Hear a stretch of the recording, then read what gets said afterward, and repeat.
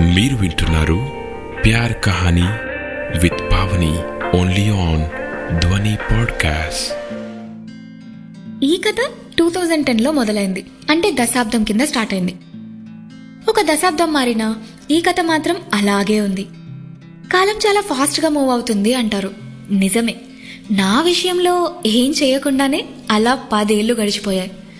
కాలం 10 ఏళ్ళు ముందుకు వెళ్ళినా నేను మాత్రం అక్కడే ఉండిపోయాను. అసలు నేను దేని గురించి మాట్లాడుతున్నాను అని అనుకుంటున్నారా? It's about my first love or crush or infatuation, whatever you call it. 10th వరకు నేను గర్ల్స్ హై స్కూల్లో చదివా. మనల్ని దేనికైతే దూరం పెడతారో మనకదే కావాలి అనిపిస్తుంది. ఏది వద్దు అంటారో అదే చేయాలి అనిపిస్తుంది. మరి ఎంత దూరం పెడితే చివరకు అంత దగ్గరికి వెళ్తామని తర్వాతే అర్థమైంది. అలా గర్ల్స్ స్కూల్లో ఉన్నప్పుడు మా స్కూల్ బయట మాకు సైట్ కొట్టడానికి వెయిట్ చేసే అబ్బాయిల్ని చూసి వాళ్ళ మీద మాలో మేమే జోక్స్ వేసుకుంటే అలా లోపల నవ్వుకుంటూ మురిసిపోయేవాళ్ళం. ఎంతైనా కో ఎడ్యుకేషన్లో ఉండే ఫన్ గర్ల్స్ హై స్కూల్లో ఉండదు. కాకపోతే ఆ విషయం అది అనుభవించిన వాళ్ళకే తెలుస్తుంది. కో ఎడ్లో చదివే వాళ్ళకి ఆ డిఫరెన్స్ అర్థం కాదు. సో అలా కొంచెం ఇంట్లో కన్విన్స్ చేసి ఈసారి మాత్రం కో ఎడ్యుకేషన్ కాలేజ్లో జాయిన్ అయిపోయా. వాళ్ళని ఒప్పించినప్పుడు ఏదో సాధించినట్లు ఫీల్ అయిపోయా. కాలేజ్లో ఫస్ట్ రోజు అర్థమైంది కో ఎడ్యుకేషన్ కాలేజ్లో ఫన్ ఉన్నా అంత ఈజీ కాదు వాళ్ళతో అని. చాలా భయం వేసింది ఫస్ట్ డే. అలా భయపడుతూ ఉండగానే వచ్చాడు మన హీరో. తనేమో మంచి హైట్, వెయిట్, కర్లీ హెయిర్తో సూపర్గా ఉండేవాడు. సో ఆబ్వియస్లీ తనకు మంచి ఫాలోయింగ్ ఉండేది. నేనేమో గర్ల్స్ హై స్కూల్ నుండి వచ్చాను కాబట్టి నాకు చాలా భయం వేసేది తనతో మాట్లాడాలి అంటే. అలా చూస్తూ ఉండగానే ఒక ఇయర్ కంచిపోయింది. ఈ 1 ఇయర్ నేను ఎక్కువగా మాట్లాడకపోయినా అలా అప్పుడప్పుడే పాపులర్ అవుతున్న ఫేస్బుక్లో తనని స్టాక్ చేస్తూ ఉండేదాన్ని. తన ఫొటోస్ అలా సేవ్ చేసుకుంటూ ఉండేదాన్ని. అలా ఇప్పటికి ఎన్ని ఫొటోస్ సేవ్ చేశానో కౌంట్ ఉండదు. తనతో మాట్లాడాలి అని ఎంత అనుకున్నా కూడా అస్సలు కుదిరేదే కాదు. కానీ డైరెక్ట్గా మాట్లాడకపోయినా నాలో నేను తనతో చాలా కాన్వర్జేషన్స్ చేసుకుంటూ ఉండేదాన్ని. తను అలా మాట్లాడితే నేను ఎలా మాట్లాడాలి, తనని ఎలా ఇంప్రెస్ చేయాలి అన్ని యాంగిల్స్లో ఆలోచించి పెట్టుకునేదాన్ని. కానీ plans without actions has no meaning కదా. అలా అవన్నీ ప్లాన్స్గానే మిగిలిపోయేవి. అలా ఇంకో ఇయర్ కూడా గడిచిపోయింది.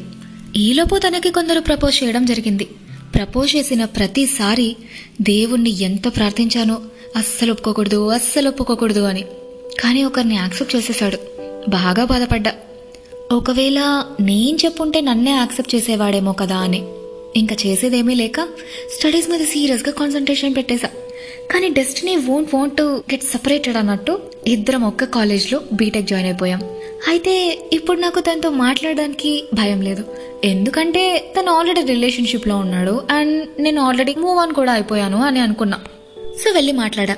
అలా కామన్ ఫ్రెండ్స్ ఉన్నారు కాబట్టి ఫ్రీక్వెంట్గా మాట్లాడేవాళ్ళం. అలా మంచి ఫ్రెండ్స్ అయిపోయాం.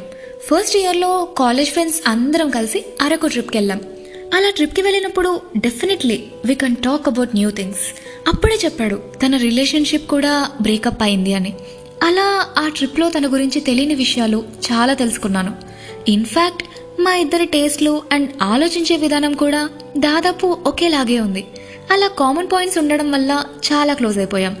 నేను మూవ్ ఆన్ అయ్యానని అనుకున్నాను కానీ ఇప్పుడే తెలిసింది అవ్వలేదు అని. ఫస్ట్ క్రష్ కదా, ఆ ఫీలింగ్ అలానే ఉంటుంది జీవితాంతం, ఎక్కడికి పోదు. సో అలా క్లోజ్ అవ్వడం వల్ల మళ్ళీ ఆ ఫీలింగ్స్ అన్నీ తిరిగి వచ్చేసాయి పిలవకుండానే. ఈసారి చెప్తామని ఫిక్స్ అయిపోయా.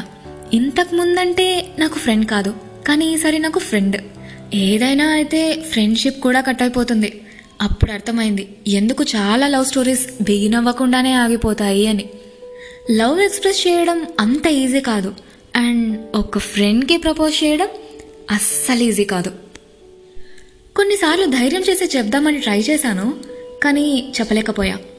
ఒక్కోసారి చాలా బాధేసేది తను వేరే అమ్మాయితో బాగా క్లోజ్గా ఉంటున్నప్పుడు. వాళ్ళు అంతా తనతో మాట్లాడేటప్పుడు చాలా ఇన్సెక్యూర్గా ఫీల్ అయ్యేదాన్ని. అసలు ఎందుకు మాట్లాడుతున్నారా, ఏం మాట్లాడుతున్నారా అని తెగ ఆలోచించేదాన్ని. అలా చూస్తూ ఉండగానే ఫైనల్ ఇయర్ వచ్చేసింది.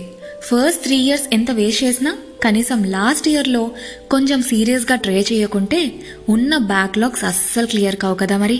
అలా కాసేపు మళ్ళీ స్టడీస్ మీద కాన్సన్ట్రేట్ చేసి బ్యాక్లాగ్స్ అన్నీ క్లియర్ చేసేసా. అలా క్యాంపస్ ఇంటర్వ్యూ టైం కూడా వచ్చేసింది. అదేంటో మళ్ళీ ఇద్దరికి ఒకే కంపెనీలో జాబ్ కూడా వచ్చింది.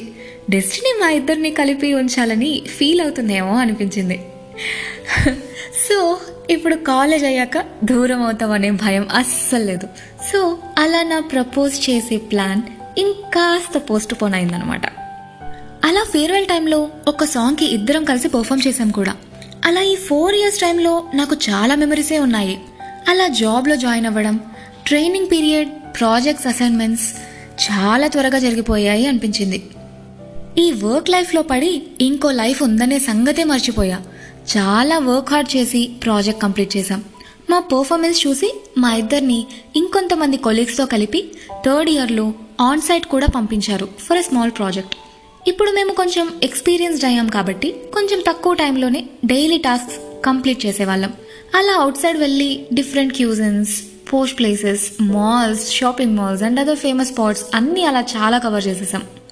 ఇండియాకి తిరిగి వచ్చాక ఒకసారి వెనక్కి తిరిగి చూసుకుంటే లాస్ట్ 10 years తను నాతోనే ఉన్నాడు. తన వల్ల ఎప్పుడు నేను ఇబ్బంది పడలేదు. తన కంపెనీలో చాలా సేఫ్గా, కంఫర్టబుల్గా ఉండేదాన్ని. అంతకన్నా ఏం కోరుకుంటాం మనం మన లైఫ్లో పార్ట్నర్గా వచ్చే వాళ్ళ గురించి? నా మనసు చెబుతుంది తనకు కూడా ఇష్టం ఉంటుంది అని. ఈసారి ఇంకా చెప్పేయాలి అని ఫిక్స్ అయిపోయాను. తను ఒప్పుకున్నా ఒప్పుకోకున్నా పర్లేదు, ట్రై చేయకుండా ఫెయిల్ అయ్యాను అనే ఫీలింగ్ లైఫ్ లాంగ్ మోయలేను అనిపించింది. ఇంకా నెక్స్ట్ డే తనకిష్టమైన వైట్ చుడిదార్ వేసుకొని తనకి ప్రపోజ్ చేద్దామని వెళ్ళిపోయా. తన దగ్గరికి వెళ్ళి నా ఫీలింగ్స్ అంతా ఎక్స్ప్లెయిన్ చేస్తుంటే తను ఏమాత్రం ఆశ్చర్యపోకుండా నవ్వుతూ ఉన్నాడు. నాకేమీ అర్థం కాలేదు.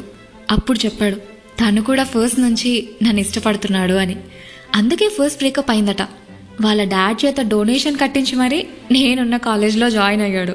కష్టపడి నేను సెలెక్ట్ అయిన కంపెనీలోనే సెలెక్ట్ అయ్యాడు. లక్ కూడా ఫేవర్ చేసి సేమ్ ప్రాజెక్ట్స్ అసైన్ అయ్యాయి. అలా తను కూడా ఇదే చెప్దామనే టైంలో నేను వెళ్ళి చెప్పేశాను అనమాట. అలా నా 10 ఏళ్ల తపన చెప్పలేకపోవడం అనే బాధ రెండూ తీరిపోయాయి. ఇలా నా కథ సుఖాంతం అయిపోయింది. ఇలాంటి మరెన్నో స్టోరీస్ వినడానికి ధ్వని పాడ్కాస్ట్ని సబ్స్క్రైబ్ చేసుకోండి. ఇంకా చాలా చాలా చాలా స్టోరీస్ని వింటూ ఉండండి. Signing off, Pavani.